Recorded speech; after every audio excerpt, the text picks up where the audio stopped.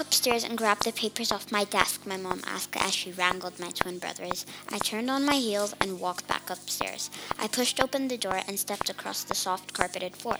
Curiosity got the best out of me, and I read the documents. In black type, it said me and my sister were traveling to Lebanon with my aunt. Shockingly, I realized that we were due to travel tomorrow.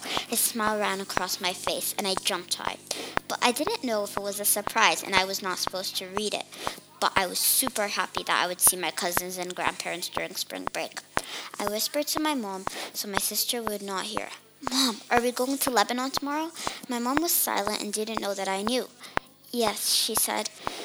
You and your sister." "What?" my sister asked. "We are going to Lebanon," I blurted out. "Oops. Yes, and Dad is going to take you to your aunt and uncle's house tonight." My dad drove us to Dubai. We were in the car for an hour, but it felt like a century. We slept at my uncle and aunt's house for the night. The next morning, we said goodbye to my dad and uncle. I also called my mom. She was in Abu Dhabi. I said goodbye to her too. I really missed my family, but I was super excited to see my grandparents and cousins. "Are you guys excited?" my aunt said in excitement. "Yes," we both said while I was stuffing my bag in the car's trunk. When we arrived at the airport, it felt weird. It felt like it was different, since we usually travel with all my siblings and my parents. As soon as we arrived, there were a lot of people waiting to pick up their families and friends. Grandma spots my aunt, and she sees me and my sister. "Eva, Michelle, is that you?" she asks. She runs and gives us a hug. We arrive at her house, and my grandma tells us our cousins were at school, but we would surprise them when they got home.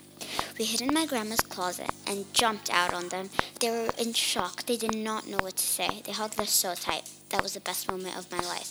We went back to the park and we got ice cream from our favorite store. We got our favorite flavors. Our smile was stuck to our faces. It dripped on my shirt every second. But there was just one more person to surprise. My grandpa. We all went to my grandma's house, and me and my sister stood in front of the door. We tried to be as silent as possible. As soon as my grandpa opened the door, he got so scared. He yelled, "Bah!" Me and my cousins blurted out, and our grandpa laughed too. That is why I missed him so much. I had an amazing feeling that great things would happen the rest of the week.